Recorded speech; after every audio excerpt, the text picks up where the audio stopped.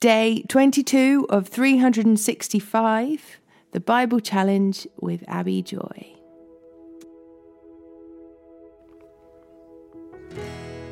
Psalm 13, verses 1 to 6.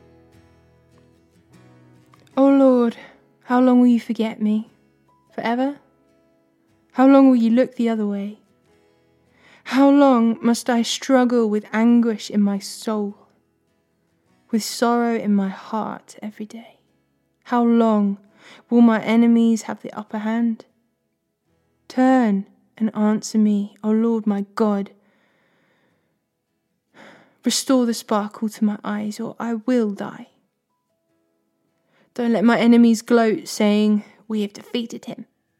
Don't let them rejoice at my downfall. But I trust in your unfailing love. I will rejoice because you have rescued me. I will sing to the Lord because he is good to me.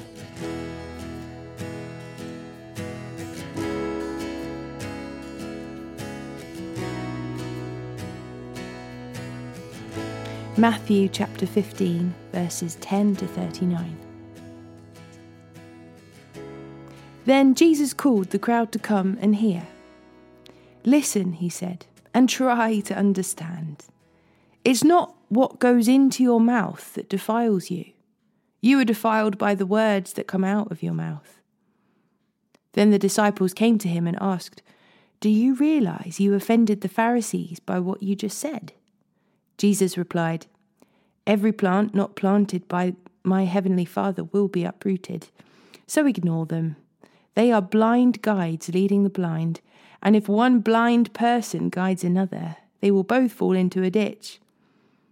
Then Peter said to Jesus, "Explain to us the parable that says people aren't defiled by what they eat." "Don't you understand yet?" Jesus asked. "Anything you eat passes through the stomach and then goes into the sewer. But the words you speak come from the heart. That's what defiles you. For from the heart comes evil thoughts, murder, adultery, all sexual immorality, theft, lying, and slander.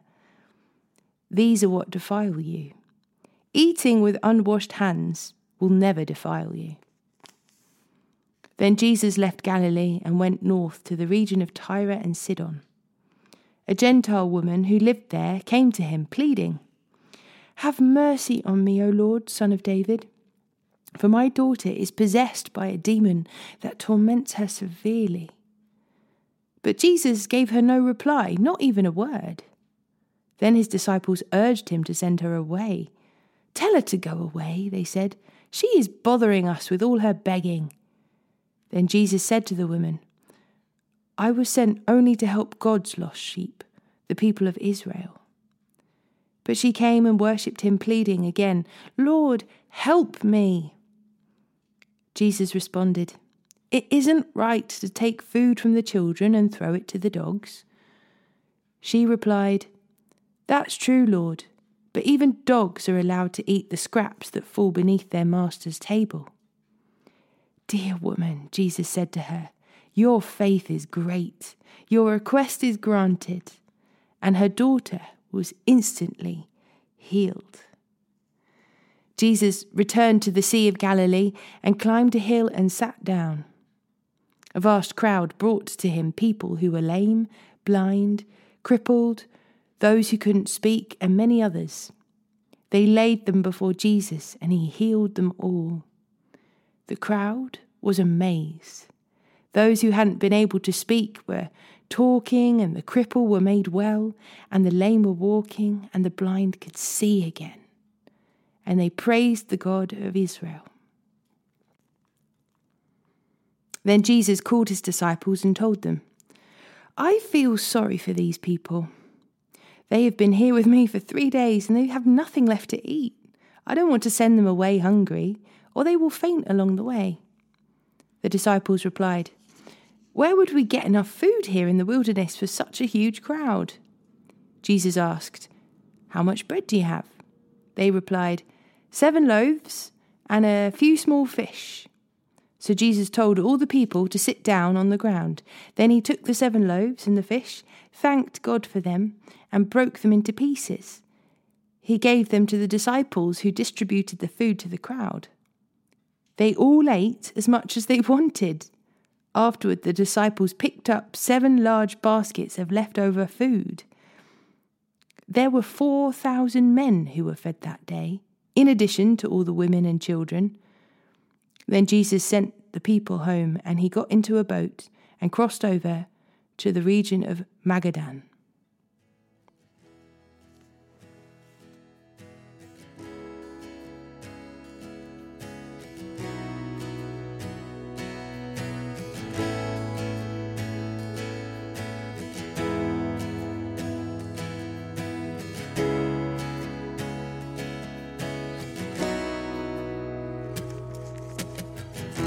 Genesis chapter 43, verse 1 to chapter 44, verse 34. But the famine continued to ravage the land of Canaan. When the grain they had brought home from Egypt was almost gone, Jacob said to his sons, "Go back and buy us a little more food." But Judah said, "The man was serious when he warned us. You won't see my face again unless your brother is with you. If you send Benjamin with us, we will go and buy more food. But if you don't let Benjamin go, we won't go either. Remember, the man said, 'You won't see my face again unless your brother is with you.'" "Why were you so cruel to me?" Jacob moaned. "Why did you tell him you had another brother?" "The man kept asking us questions about our family," they replied. "He asked, 'Is your father still alive? Do you have another brother?' So we answered his questions. How could we know that he would say, 'Bring your brother down here'?" Judah said to his father, "Send the boy with me, and we will be on our way. Otherwise we will all die of starvation, and not only we, but you and our little ones. I personally guarantee his safety. You may hold me responsible if I don't bring him back to you. Then let me bear the blame forever. If we hadn't wasted all this time, we could have gone and returned twice by now." So their father, Jacob, finally said to them, "If it can't be avoided, then at least do this. Pack your bags with the best products of this land. Take them down to the man as gifts: balm, honey, gum, aromatic resin, pistachio nuts and almonds. Also take double the money that was put back in your sacks, as it was probably someone's mistake. Then take your brother and go back to the man. May God Almighty give you mercy as you go before the man, so that he will release Simeon and let Benjamin return. But if I must lose my children, so be it." So the men packed Jacob's gifts and doubled the money and headed off with Benjamin. They finally arrived in Egypt and presented themselves to Joseph. When Joseph saw Benjamin with them, he said to the manager of his household, "These men will eat with me this noon. Take them inside the palace, then go slaughter an animal and prepare a big feast." So the man did as Joseph told him and took them into Joseph's palace.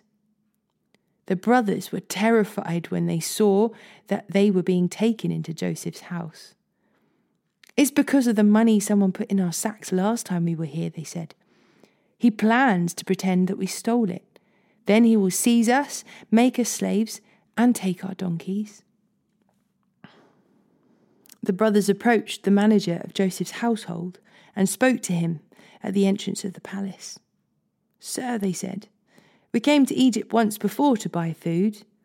But as we were returning home, we stopped for the night and opened our sacks. Then we discovered that each man's money, the exact amount paid, was in the top of his sack. Here it is. We have brought it back with us. We also have additional money to buy more food. We have no idea who put our money in our sacks." "Relax, don't be afraid," the household manager told them.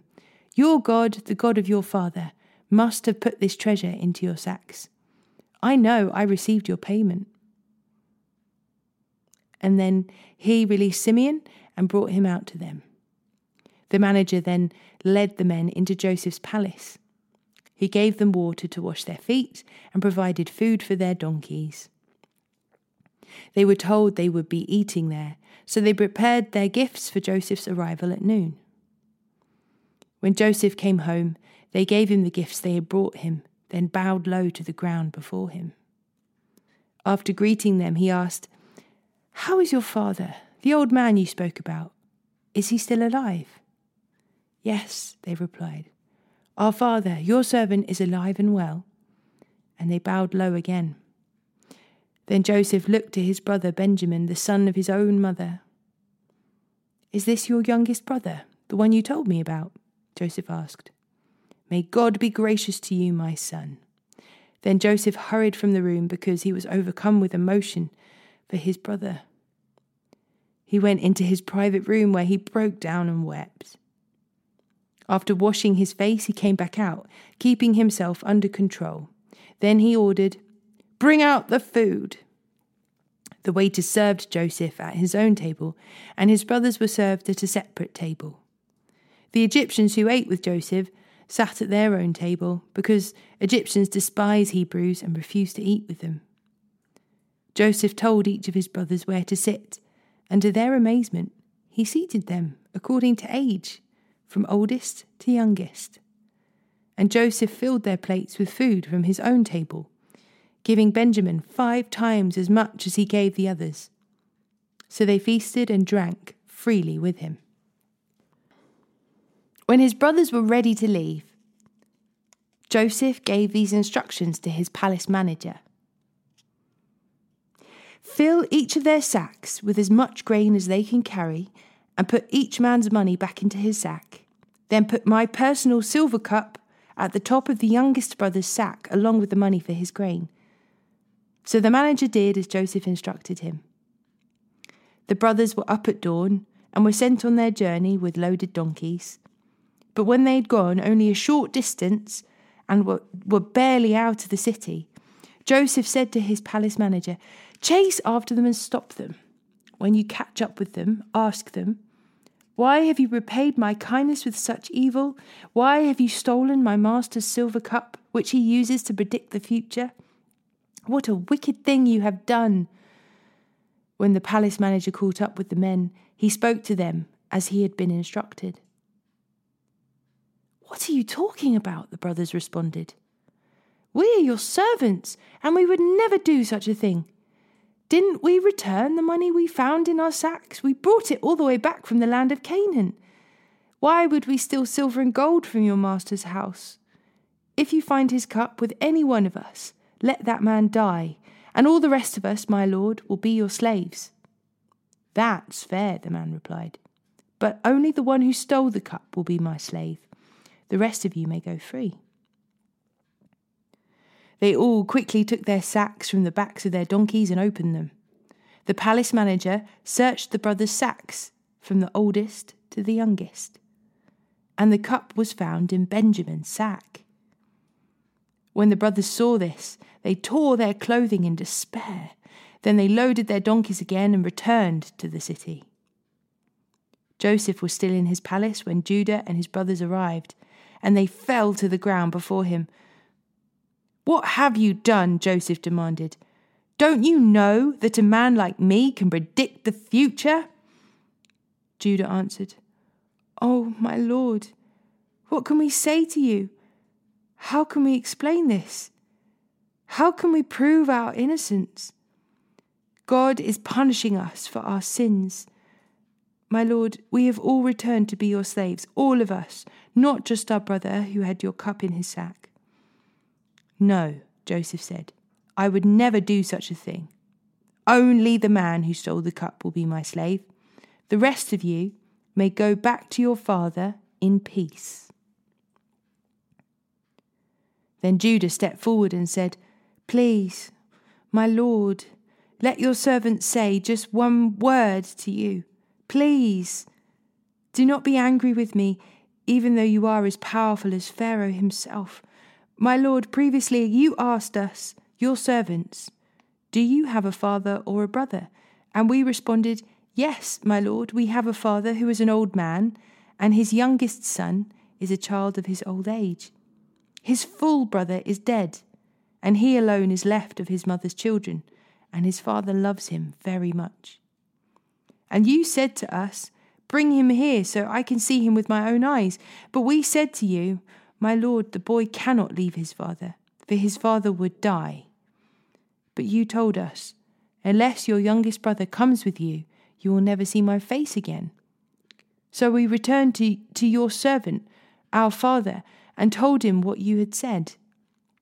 Later, when he said, 'Go back again and buy us some more food,' we replied, 'We can't go unless our youngest brother goes with us. We'll never get to see that man's face unless our youngest brother is with us.' Then my father said to us, 'As you know, my wife had 2 sons, and one of them went away and never returned. Doubtless he was torn to pieces by some wild animal. I've never seen him since. Now, if you take this brother away from me, and any harm comes to him, you will send this grieving white-haired man to his grave. And now, my lord, I cannot go back to my father without the boy. Our father's life is bound up in the boy's life. If he sees that the boy is not with us, our father will die. We, your servants, will indeed be responsible for sending that grieving white-haired man to his grave. My lord, I guaranteed to my father that I would take care of the boy. I told him, if I don't bring him back to you, I will bear the blame forever. So please, my lord, let me stay here as a slave instead of the boy, and let the boy return with his brothers. For how can I return to my father if the boy is not with me? I couldn't bear to see the anguish this would cause my father."